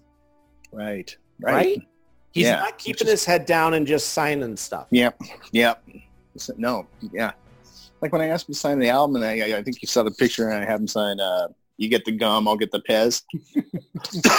And it was just so cool, because then he was like, we're like doing a project together, because he's like, well, if you want, I could sign it here, like across like this. And I said, wherever you want, man. I'll look. You know what I mean? It was just like, it was really like it was like so doing something with him, like a project. You know? Yeah. He was like, yeah. He could have just scribbled all over it and said, I don't really care. But he wants to make sure that you're happy. Yeah. I love that. Yes. Yeah. He was just, I was on a cloud. Yeah. Yeah. Well, first time I met him was quick, because it was when he was talking about his book, the Neptune's Infinite Zamora? Tuesday. Oh, Infinite Tuesday. Okay. Yeah. It was like a Q&A kind of thing. He was on a stage, I was front row, and then he was signing the book. So, and that was a quick kind of thing. It was like everyone there got to go. So he was just like, thank you for coming. Good evening. And signed, Sure. And that was still cool. I was still like, I won, Yeah. But the Troob was cool, because I'm actually hanging out with him in the Troubadour, Yeah. Legendary place. And to know that he was an MC there. Yeah. Like when this past year, when I was emceeing the open mics, that's who I thought of. I'm like, Nez, I hope you're proud, because I'm doing what you did. You're right. Yeah. Good joke. Yeah. I'm making sure this happens. And honest to God, such an influential person on so many levels like that. Yeah. It's funny too, because when I first met him, I said, because of how much, I don't need to tell you. He goes, no, I know. Like, I didn't have to gush to him or explain how much he meant to me. He goes, no, I know. Yeah, so great. And I've had my my friends meet him. Oh, Mindy Sterling? Oh, I know that name. You know her, Austin Powers. Of course, yes, yeah. She's wonderful. Yeah. We met her at one of the conventions where we saw Nez, and she's, we were talking to her, and she goes, "Who are you here to see?" We said him. She goes, "Oh, I wanted to meet him. I want to meet him. I met Mickey Dolenz, but he kind of brushed me off." I said, "You're not going to get that with Nez. Nez is the sweetest salt of the earth." Well, I come to find out that her and a couple other people that day had said, "I know your friend Mac." So they're taking their 5 minutes to talk to him about me. Oh, how funny. Right. And we saw her later on, and she's like, "Yeah, he's really impressed with you." I'm like, "Oh, thank you, Mindy Sterling." Mm-hmm. Well, I'll tell you this. Next time I do a meet and greet with him, I'm mentioning you. I would love that. Nez. I will, 100%. Absolutely will, man. Nate, my co-host, got to meet him. Nate does a lot of cons himself. As he sells things. Oh, cool. Credentials is his store, and he'll like sell ID badges that look like Commissioner Gordon's. Oh, cool. Yeah, but it's real authentic, and it's like $5 for each one, and he'll personalize it. But he was selling at one of these things, and I said, "Wait, you're there with Nez. Go meet him." Yeah, go meet him. And sure enough, he walked in. He says, "Hey, I'm friends with Mac Jackson." "Oh, come here." There you go. So, that's beautiful. Can't go wrong. Who else musically? Because that's a deep well. Yeah, I know. There's so many, right? Yeah. So I said Langhorne Slim. Well, I saw you post. You had I was looking under your likes. Are you a big Back to the Future person? Oh yeah, big. Okay, I'm a fan of that, and my buddy Rob Klein, he's a huge Back to the Future person. I mean, he owns some props. He really he's one of the guys. He's restored a DeLorean. No, he's one of those, man. No, he's deep. He's deep. Oh, yeah. If I had the financial means, I'd be able to do that too. Yeah. Well, if you're ever out this way, man, I'll totally. Without a have doubt. you come over to his house because he also collects. I'm going to be in town. It'll be great to see you and all, but can I see the DeLorean? Yeah, yeah. And he also collects Star Trek, and he's got just amazing props and costumes and stuff. So it's pretty cool. Those are, as far as if you had to pick your top 5, whatever, desert island, Back to the Future that trilogy is perfect. Yes, 100%, man. Absolutely. Do you know they make comics? For Back to the Future? For Back to the Future, written by Zemeckis. They were written by Zemeckis? Yes, by the people in charge of the movies.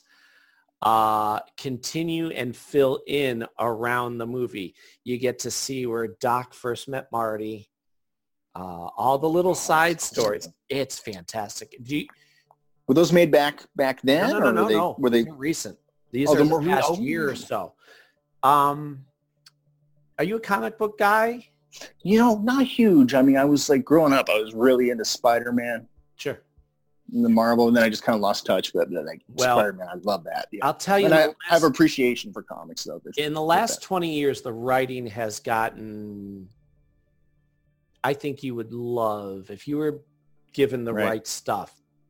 Brian Michael Bendis alone has come and revitalized. He's made it where the dialogue is as exciting as, say, the heroes punching themselves in the face. Or punching each other in the face, I should say. Right, right. Usually people think comics, big fight. Yeah. No, it's about the back and forth. So I now get my comics digitally through Comixology. Mm-hmm. And I'll send you it if you're interested because they do give you free comics on there too. Oh, I'd be willing to check that out. Yeah, Absolutely. you can always sample something you think you might like. Yeah, you know what I mean? But the Back to the Future comics, they've made a bunch of them. There's a whole series. And then some mini series that shows Biff's time when he stole the DeLorean. What happened with him? Yeah, that's great. Oh yeah, and the fact that it's by the same people. Yeah, so it's authentic. It's legit. Yeah, exactly. That's great. What else? So I saw Back to the Future, so I'm like, okay, that's one of the things. It's so funny too, because I'm sure as we go along through the years, I'm going to see things that you're going to post and go, that thing. I'll have you. I'll have you on again if you're willing. I'll be back anytime, man. Yeah, absolutely. But go ahead with your music. I'm sorry, I didn't mean to. Yeah, I'm trying to think who else, man. I mean, whew. Well, I mean, like the big ones. Who really?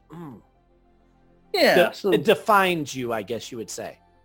Yeah, it would definitely be Springsteen, Beatles, Monkees. How about Mamas and Papas? I like them. I just never heard a lot. But 95% of their stuff is phenomenal. Yes, I bet. And like, there's one of their songs is actually not on the Once Upon a Time soundtrack. That's the song "Straight Shooter" that Cindy and I perform. We do. Nice. Yeah. Yeah. And there's another one too on there.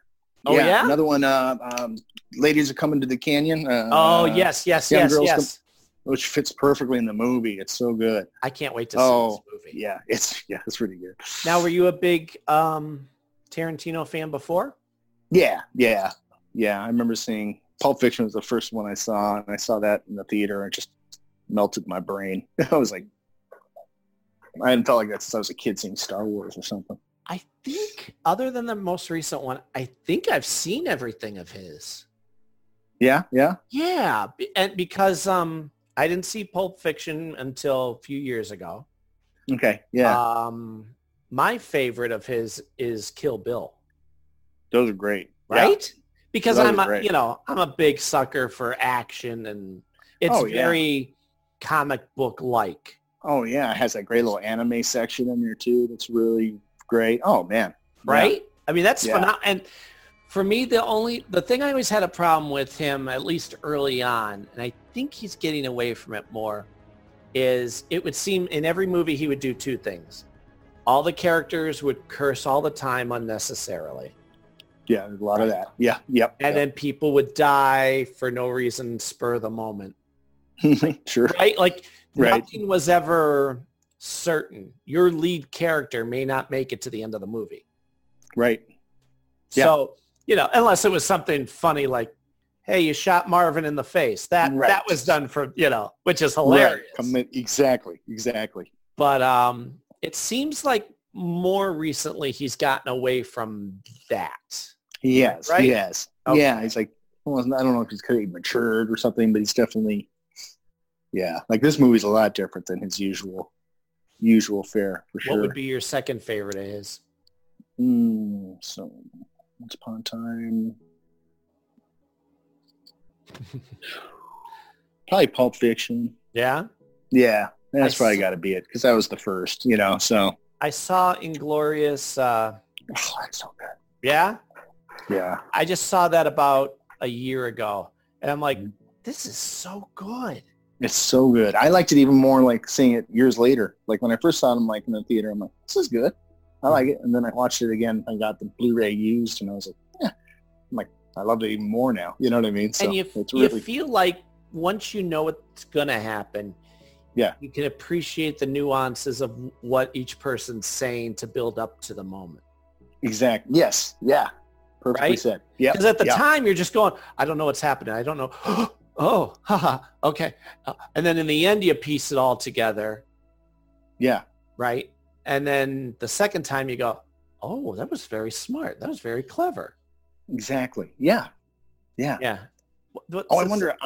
By the way, I'm at 10%. Is it okay if I go and put my phone on a charger or with the sound, will it affect the sound? Yeah, I think you're good. With you? I think you're fine. I'll try and let you go in a minute. I just... Oh, no, yeah. I want to keep talking, but I just don't want to all of a sudden... I don't want you thinking like, why did he hang up?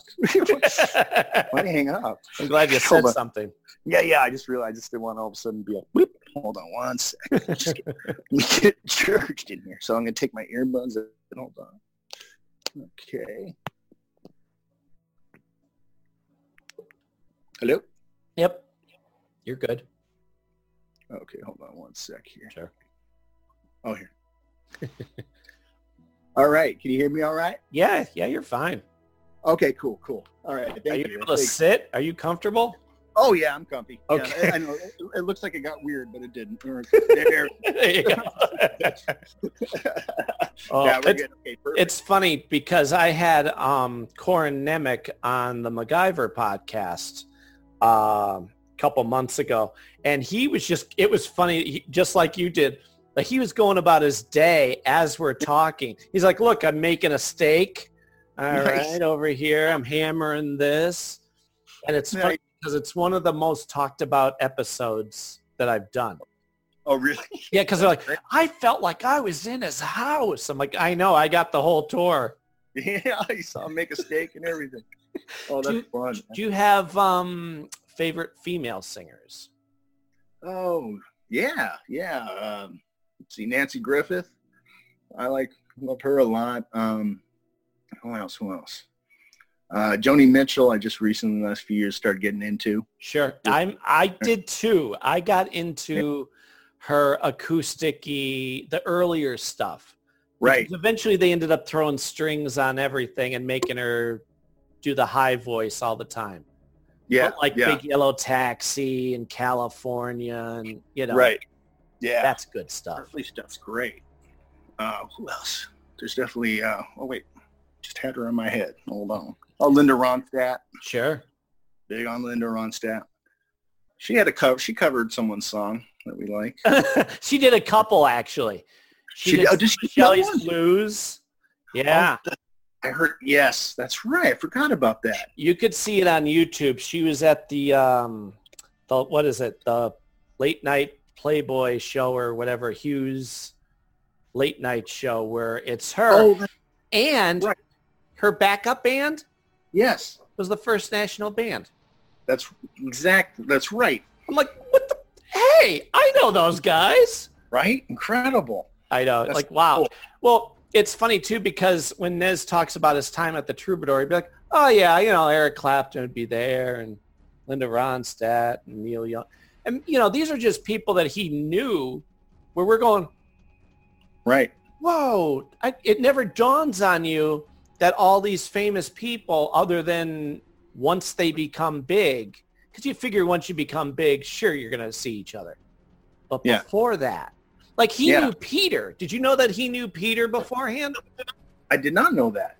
He and Peter, Pete would, I guess, Peter was in a band with Stephen Stills called the Buffalo Fish before Buffalo Springfield.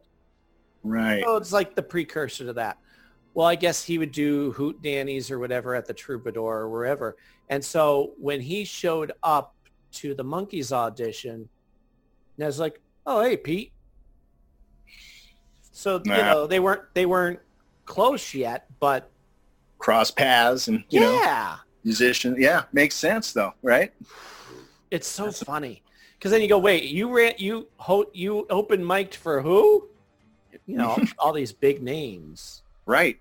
Yeah. Especially LA was such a little community, back then. Yeah. There were a lot of people do. How do you like LA? I like it. Didn't you? Yeah. I was born in Ohio, but moved out here when I was like 3. So I just it's all I know. Sometimes I'll complain about it. I love it though. I love it. Yeah. Well, from what I understand, the only complaint is the heat and the traffic. Yep. That's about it. Yeah. I guess it's what, bumper to bumper? Yeah. It's generally, lately it hasn't been with, everyone self-quarantining and everything. So it's kind of like driving around in the 60s or 70s. That's one nice thing about it. But, the traffic's brutal, man. It is brutal when everything's at its as normal. It's awful. But, that would probably be the worst part for me. That would drive me nuts. But there's so many landmarks that I know I would want to see. Oh man, there's so that's. And I don't mean the touristy stuff. I'm talking about the Mexican restaurant we talked about. That's, right. No, absolutely. And going to the Rainbow on Sunset Strip and the Troubadour. The Troubadour. Yeah. Which did you hear they may not be able to reopen? They may not make it, man. I know. This is a weird pandemic, isn't it? It's weird, man. I mean, nobody saw this coming, and especially you figure, oh, there's something happening. You don't expect the inability to go anywhere, go to a restaurant, go to a movie. There's no new entertainment, by the way. All actors are done for the moment. Like, yep, that's it. Who saw that coming? Right? Yep. Yeah. It's all good. And then the fact that we're such a stupid society where there are people who are fighting to get a haircut. Stay in your house. It's not. Yeah. Still, it blows my mind. I mean, it's only going to prolong this anyway. Thank you. Exactly. Right? If you just relax, watch some Netflix. Yeah. Hey, worst case scenario, you shave your head. Who cares? Nobody's going to see anyway. You know what I mean? Exactly. Just lay low. Take this time just to, just. It's baffling because, like, what was the joke I heard? Last week they announced that UFOs are real and nobody batted an eye. Nobody batted an eye. Right? You would think that would be all over the place. But they're like, we got bigger things going on right now. Right? I know. Yeah, it doesn't make any, it's. And like every business is in trouble. Like the fact that the Troubadour, a legendary spot, may not make it because nobody can go. And people still have to pay their rent. They have to pay the rent, yeah. It's unbelievable. You just think things like that are untouchable, but then you're like, nope, they're not. Are you doing well with this whole situation? Yeah, all in all I am. Making the best of it. It comes in waves. Sometimes it's like, oh, this is all right. And then sometimes you get dark, but fortunately, my wife, with her job, she's able to work from home. Mm-hmm. So that's good. So we have, a job here, and but everything I do right now is just on hold because I do production assistant work, or I just started doing pet setting stuff, and that was starting to, I can't do that now. And, depot gig. So it's just kind of just on a But, at the same time, I think you'll probably end up doing in the meantime what certain people would do, which, correct me if I'm wrong, but if you're like me, you have to be creative. Yes. You can't stay still. It doesn't matter how tired or whatever. I have to do this podcast. I want to talk to you. When I'm done talking to you, I could wait and edit this, but no, I'm going to want to keep going. Right. So I think you probably have that too. So I think you'll still find a way to find maybe. Oh yeah. And we do my improv troupe. We still do our Zoom rehearsals every Thursday, just like we did every Thursday at the theater, but now we're just at home. So just doing that, doing the shows. I have been playing more guitar lately, which has been fun. Do you play, are you a rhythm you don't try and do lead, do you? No, maybe a little bit, but mostly just rhythm. Yeah, I'm a rhythm guy. Are you, again, I knew music would come up a lot. One of my, if I had to pick my very close second biggest influence after Nez, it would be Harry Chapin. Oh, nice. So from him, I learned how to strum and pick all in one song. That's cool. Like the first song I chose to learn stupidly was WOLD. Which if you know the song, is not Mary Had a Little Lamb. No. This is picking and strumming, and with Harry Chapin, either do it right or don't do it at all. You can't fake it. You can't like fake with it. the, I have a songbook, Easy Ways to Play the Beatles Songs. But you can't do that with Harry Chapin because it's such a roller coaster of emotion. Yeah, it's a big part of it.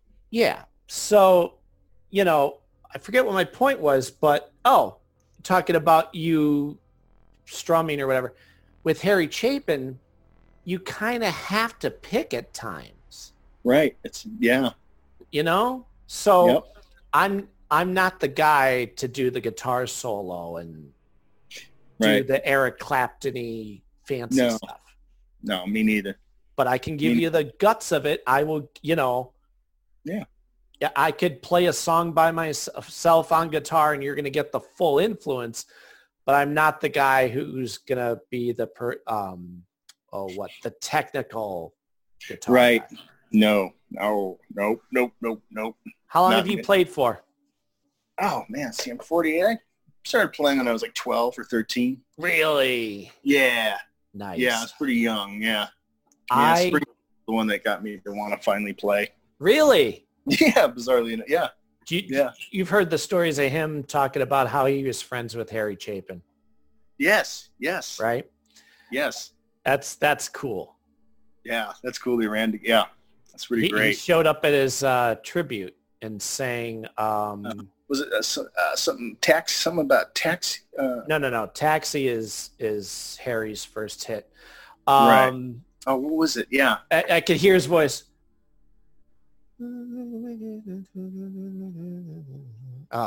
It's right there. I know it. It's so funny. I know Harry Chapin stuff like the back of my hand, but now the words are escaping me. Boxes full of silver. Anyway, this is not entertaining for people watching or listening, but it's going to bother me because there's a W there, I think. Anyway, you know what? I'm going to find it. We're talking. You keep telling me about people who are on your list, and I'm going to find it because I cannot sleep until we find this. We figured this out. Yeah. Of course, my phone won't open the way it's supposed to.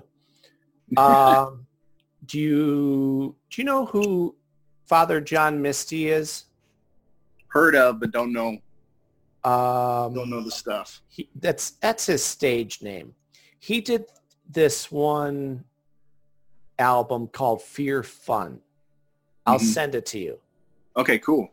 He's kind of hit and miss with me because he can be kind of not vulgar, but crass with some of his lyrics.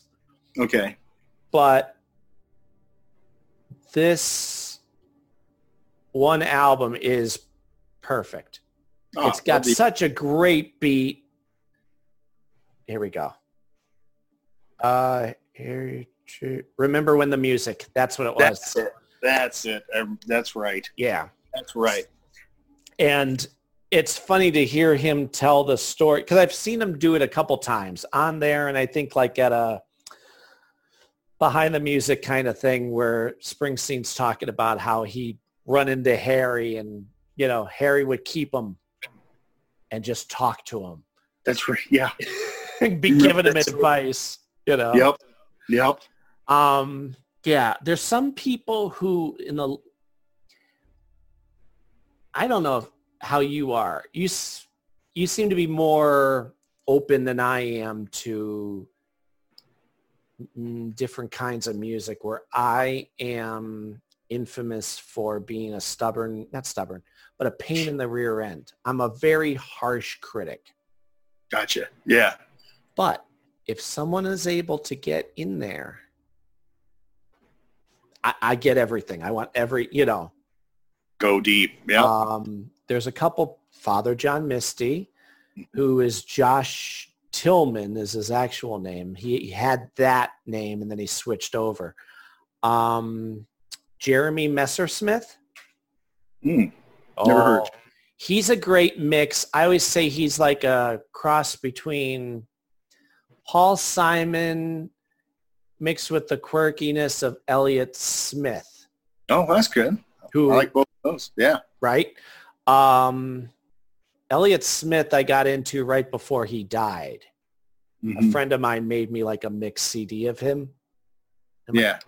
He's not the strongest singer, but there's a sincerity and an emotion with that I love. Yeah. So Jeremy Messersmith, I'll send you some of his stuff too. But yeah, I'm always like on the lookout. Oh, me too. Very hard to find. I know. How about I'm just running through my catalog. Alison Krauss and Union Station. Oh, she's great. Right? Yep. I remember finding out about her and right away, Everything She Has, I'm going to get. So deep. Yep. Oh, that's so good. Right? Yeah, her song was our first dance at our wedding. Really? I know which one you're going to say, too. Never define. You say it best when you say nothing. You say nothing at all. I knew so great. Right? She did, I think, a cover of, it was either a Beatles song or a McCartney song. Oh, yeah, I Will, right? Wasn't that I Will? That's the one. Good So memory. good. Nice. Thank you. Oh, I can't tell you how Bill becomes a law, but I could tell you. But I remember I Will. That's okay. We're at the right place. But yeah, like Mama Cass had such a powerful voice. Yeah. And it's funny to watch my kids now. My son is 11 and he is deep enough soulfully that he's appreciating the nuances and, I see why I love their voice and I love like that song from that person. I'm so proud. So much so that he gets annoyed at the kids in his class because how do you not know who Mike Nesmith is? Well, you're going to know who he is now. Right. And, and he'll come home and tell me how frustrated he is. Oh, bless him, man. Oh. But I'll tell him, look at it this way. You're educating them.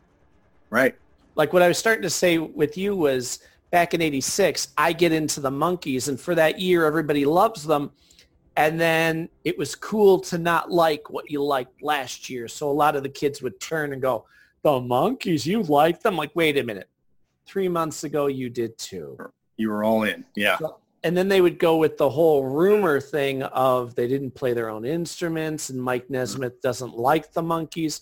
So right from like 87 up until maybe 10 years ago where a new generation came along, I had to defend and, fight to get the truth out there.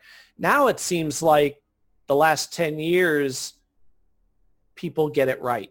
There seems to be a turnaround, right? I know. Right? I mean, the fact that you got the guys from Death Cab for Cutie writing songs for the Monkees. Right. Darn fine song too, man. Gee whiz. Right? Simon and Garfunkel. Love them. Right? That's another one. Together and separate. And separate, yeah. Yeah. I don't know as much as Garfunkel stuff solo, but Paul Simon I know pretty good. Okay. Yeah, I have all their stuff. So, yeah. So good. And I find with Paul Simon stuff, I tend to appreciate the deeper cuts. Oh, yeah. Because everybody knows what gets played on the radio. It's like, I never need to buy an Eagles album because I hear it all. It's great. But I can't appreciate it because it's been crammed down my throat my whole life. Yep. But like, every man's ceiling is another man's floor. Here Comes Raymond Simon, right? Well, yes. Yeah. Ooh, the majority of the songs on that I had never heard and loved them so much. Stone cold masterpiece, man. Was a sunny day. Was a sunny day. Yeah. Right? It just great. And what's the one from what was the album that came after that? Oh. It's like a tan where he talks about, I know the song. I Do It For Your Love. Oh, right. Yeah. That is such a brilliant song and so sincerely sung. The other day, Cindy and I were watching the videos of when he was on The Muppet Show and on Sesame Street. Oh, wow. And it's on YouTube. Yeah. That's a rabbit hole. Yeah. Just to watch him do songs that we've heard a million times, but it's just him and the guitar. Yeah. Oof. Oh, it's great. Yeah. I know another person that we both love, Jim Croce. Oh, dude, thank you. He never had time to write a bad song. Nope, that's a good point. He didn't. Yeah, he never had time to write a bad song. That's so true. You have all his stuff? No, I mean, I just had the greatest hits, and then I got the Time album. in a Bottle? No, one's got one less set of footprints. Oh, what's the name of that album? Oh, shoot. Good talk. See, for me, I always got the greatest hits and then filled in the rest. Right. Like, because everything came out on DVD as like a double disc. So I'm like, give. Right. Yeah. But the one album I have, like actual just full studio album I have, is great. I can't remember the name of it. It's wearing a denim shirt. It's got one less set of footprints. Yep. Again, you can't go wrong with any of his stuff. No. And Amazing. his wife, Ingrid, they were singing partners originally. Wow. I didn't know that. Okay. Another thing. I'm warning you now. You're getting a lot of videos from me. Please do, man. Okay. I got a lot of time nowadays. Don't worry. But I'm telling you, it's good because they're all great. He had an album out with her called Bombs Over Puerto Rico, and they marketed themselves as Jim and Ingrid Croce. The brilliant thing about them together was whoever sang lead would, during the chorus, sometimes would switch and do the harmony and then come back. So they're doing this through the whole song. Oh, nice. Oh, it's That's great. incredible. It's just as good as his solo stuff. Wow. Yeah. She's a Facebook friend, and I sent her, one or two of my songs. She liked them. Nice. Boom. Yeah. So was that album, did they do that before he did his solo career? Yep. Okay. See, originally he was, I think her music, no, he was the judge at a talent show that she was part of. And next thing you know, they're a couple, and they lived near where I am, closer to Philly. But they were out there together, and then she was going to stay behind. I think they were planning on having kids. And then he went out and got picked up on his own. Okay. Yeah. And then it's funny too, because we know him as the legend now, but I guess at the time he didn't think he was making it. Right. Because the contract he signed stuck it to him. I remember seeing like a behind the music or something years ago about this. He didn't die he didn't have a lot when he passed, right? I mean, he wasn't. Right. Yeah. Well, apparently he had written a letter to her and sent it, and she got it after he died, where he was saying, I think I'm done with this touring thing. I might give up music altogether, which I don't think would have lasted, but right. He was going to stop pushing so hard. He was just going to pay. Basically, he bought a loan against himself is the way the contract was. We're going to give you $10,000, but with that $10,000, you have to buy your own, Yeah. So, yeah, it sucks that's what happened. So brutal, man. I know. He's so great. I got so excited because just recently I found out that I live in Woodland Hills, California, and I learned that about 5 minutes away there used to be a music venue, a little theater, and I saw that Jim Croce had played there. I'm like, oh, that's cool. Croce was in Woodland Hills. That's cool. Yeah. Well, I'm in Scranton, essentially, and Harry Chapin's all over Scranton. Oh, wow. Really? Besides, 30,000 pounds of bananas. Oh, right. Right? But you do a little digging, there's other songs. He used to come to town, do a show, but then hang around and hang out with people and get stories. So there's a song called Greyhound on his first album. Well, that's about him sitting in the Greyhound station, that they just tore down recently, waiting for his bus because he hated having to ride the bus. Oh, wow. And he goes, yeah, I have a, it's really hard to come by, but early concerts of him. And he talks about that. This song is inspired by such wonderful places as the Greyhound bus depot in Scranton. And, No, that's so cool. That's great. It's neat because, wait a minute, across from my mother-in-law's place, is the CYC where he used to play for like $2 to go see him too. Incredible. I know. Darn it. You know what? We've been on a long time. Let me let you go. Because I know we'll just keep prattling on. I know the sun will be up, and we'll be like I know. I can talk on. Right? Me too. Oh, me too. And I'm telling you, and I knew that's what would happen. It would be addicting for you and I, because now getting to actually have a conversation is wonderful, but it's like a drug. Like, all right, more. All right, we barely scratched the surface. I know. But let's have you come on another time and we'll pick up where we left off, because I know, I always say this, the moment we get done. Oh, I'm going to, right? I'm going to be like, oh, I should have talked about Tom Waits, you know. You know what? I'll tell you, I don't know enough about him. Oh, pretty cool. Katie Tunstall likes him a great deal. I know that. Oh, okay. Yeah, he's cool. He started off as kind of like yours in the early 70s, a singer-songwriter kind of guy. Yeah. And then he started going kind of weird, like making these like junkyard symphonies where it's really strange but really cool. So we'll talk more about him. Yeah. Yeah. Like John Denver I love John Denver. It's great. Well, he was a big Beatles fan.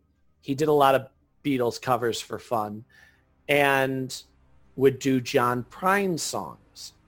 Oh, Prine. Well, okay, see, I knew you were going to say that. I heard the name. I didn't know much about him except that John Denver would take his songs and make them his own. Well, every couple months, I'd get into a, what do you call it? Like a potluck. You show up, you bring a dish, but then after you eat, we all sit around in a big circle and jam. Fun. Well, the guys in this group would talk reverently about John Prine. And they'd say, great songwriter, not a great singer, and would write depressing stuff. So, but again, I'm doing like Angels from Montgomery the way John Denver would do it. So it's got like the emotion behind it and, you know, that big release. So recently, maybe 4 months ago, I dive into John Prine. And they're right. Great songwriter. Right. Not the best singer, but some of those, like Sam Stone, great song. Oh, that's a killer song. But depressing if you really let it, you know. Oh, yeah. And then, of course, I get in. He must have been related to the Jackson curse. I got into him. He dies. Right? Maybe hold off on Tom Waits for a while, okay? Okay. Just hold on. But once again, let's make sure everybody knows what to look for down the road. It's Slow Children at Play is your improv group. Yes, Slow Children at Play. We're on Facebook. Just look for Slow Children at Play. On June 13th, we'll be doing a Zoom Facebook live show, June 13th, 7 p.m. West Coast time. Check that out. Beautiful. And, yeah, that's good. And I'll make sure that we do this again because... Oh, please. Yeah. This is fun, right? I'll do this you can do this every day if you want. I love it, man. Don't tempt me because I swear to God I will. Hey, I'm around and easily found, brother. Thank you. I'll get this edited and post it and let you know. Okay, cool. Tell Jen I said hi. I don't know. I mean, that guy on Facebook, you know. Hey, she charges me for photographs too. Oh, well, there you go. I get a family discount. No, I'm just kidding. No, I'll pass it along, my friend. Absolutely. All right. Well, I'll talk to you, man. We'll do this again soon, and I'll see you in cyberspace in the meantime. Yeah, like I said, buckle up because you're getting a whole bunch of videos starting tonight. Thank you. Please. You're welcome. And again, feel free to post on the pages anytime. I will, for sure, man. Also, do that with the improv group. Any video or any promotional stuff, that's what it's there for. It's there to spread all the good. Yeah, now that we're just going to be going national with our live show so people can actually see it. So I'll do that. Yeah, so you don't have to come out to North Hollywood first. Perfect. All right, my brother. You have a good night. You too. You and your family have a good one, my friend. Thank you. All right. See you up the road. Okay, bye.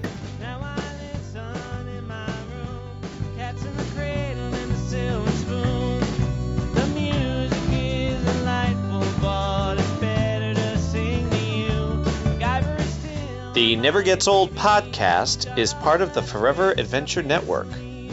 Music by Harmony Constant. Some artwork by Joseph Arnold and Jared Brown. Donations can be made to Patreon, to Mac Jackson. Join our group pages on Facebook and follow us on Twitter at Never Gets Old Pod. Please subscribe, rate, and review. And remember, stay excited, everyone.